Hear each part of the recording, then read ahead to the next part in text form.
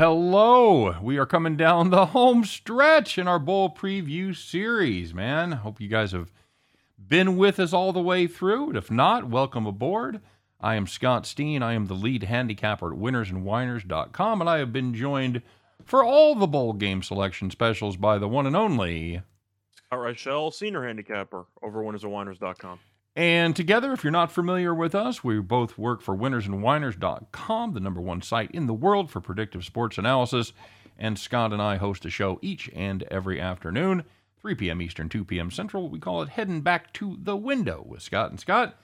And that's exactly what we're looking to do when these New Year's Day bowl games. These are the big deals, Scott, the big cheese, the head honcho, the New Year's Six, if you will.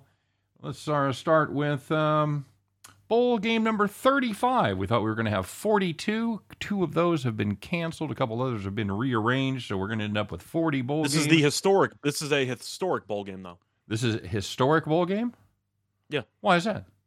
Because this is the first bowl game of 2022. That's right. Yeah, very good point. It is the first bowl game of 2022, Scott, and here's to a good 2022 for everybody out there listening. I know for a lot of people, 2020 and 2021 have sucked balls. So, yeah, how about a good 2022?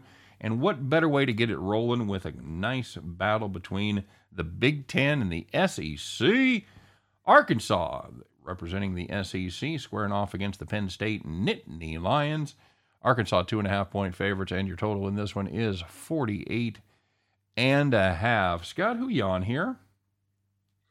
This is one of the bowl games that I had the least amount of confidence going into because Penn State is a team that I think is better than their 7-5 record indicates, but it's still not very good. I think that Clifford is a quarterback that Penn State fans just wish would move on with his life already because he's not really good. But Arkansas was a team that looked really good earlier this year under Coach Pittman. Then they kind of hit a wall, but they ended the year off nicely, beating your Missouri Tigers in the final game of the season. But they hung with Bama. They beat LSU. They beat Mississippi State. They won some games here. This team's not bad. Jefferson's been a pretty good quarterback this season because of his dual threat ability. 21 touchdowns, 3 picks. The 3 picks were the shocking part to me. But I'm torn here because I like the Big Ten. I think they're going to fare well in bowl games. The SEC has struggled, but I do think that Arkansas has the coach advantage because I'm really not a fan of Franklin, no matter how much money any other school wanted to pay him. I think that Pittman's pretty good. I think Jefferson's good. I'm not a Clifford guy. Give me Arkansas. Yeah, I'm with you. This is a Penn State team.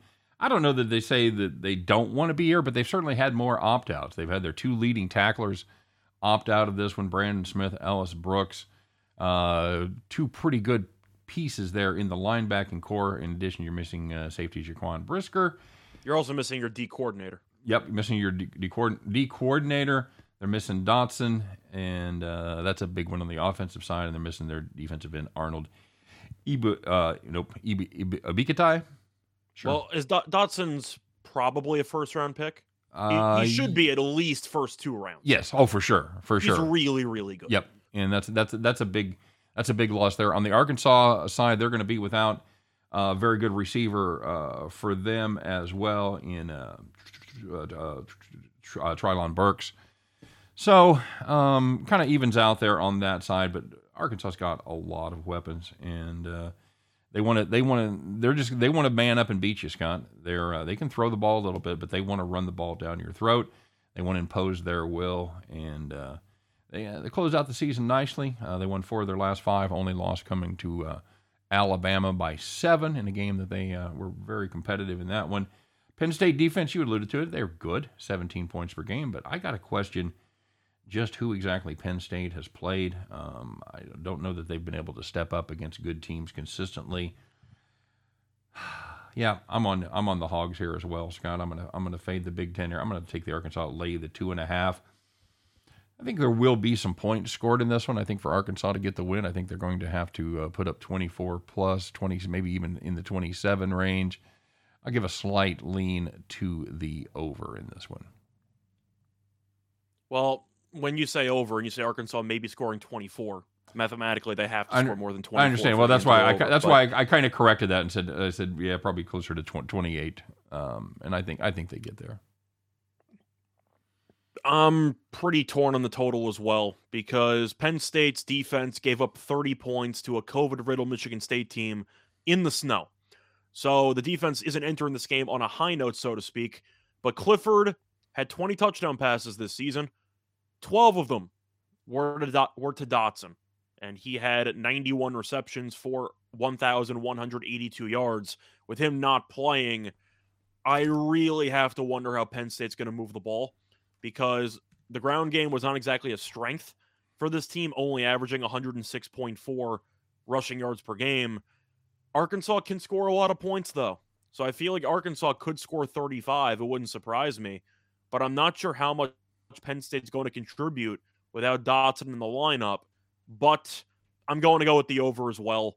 I do think Arkansas's offense, with the speed that they have, especially at the quarterback position, is going to really give Penn State's rush defense some problems. I think Arkansas is going to score 31 in this game, maybe 35. And I'll give Penn State benefit of the doubt. I think they'll score 17 plus. So give me a 34-17 type of game. I'll go with Arkansas.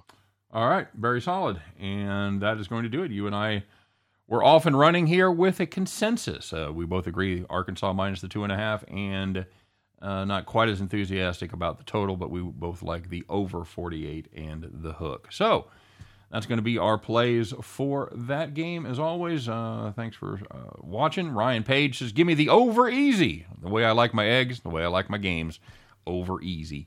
And that is a closer right there. So you guys have a great day. Good luck on all your bowl plays. If you're into checking out Scott and I, there's going to be 4 right behind it. So settle in. It's a nice, fun Thursday afternoon. Let's go make some money. Let's go talk about some bowls. You guys take care. Have a great day. And we'll see you right around the corner for bowl game number 36. Take care, everybody.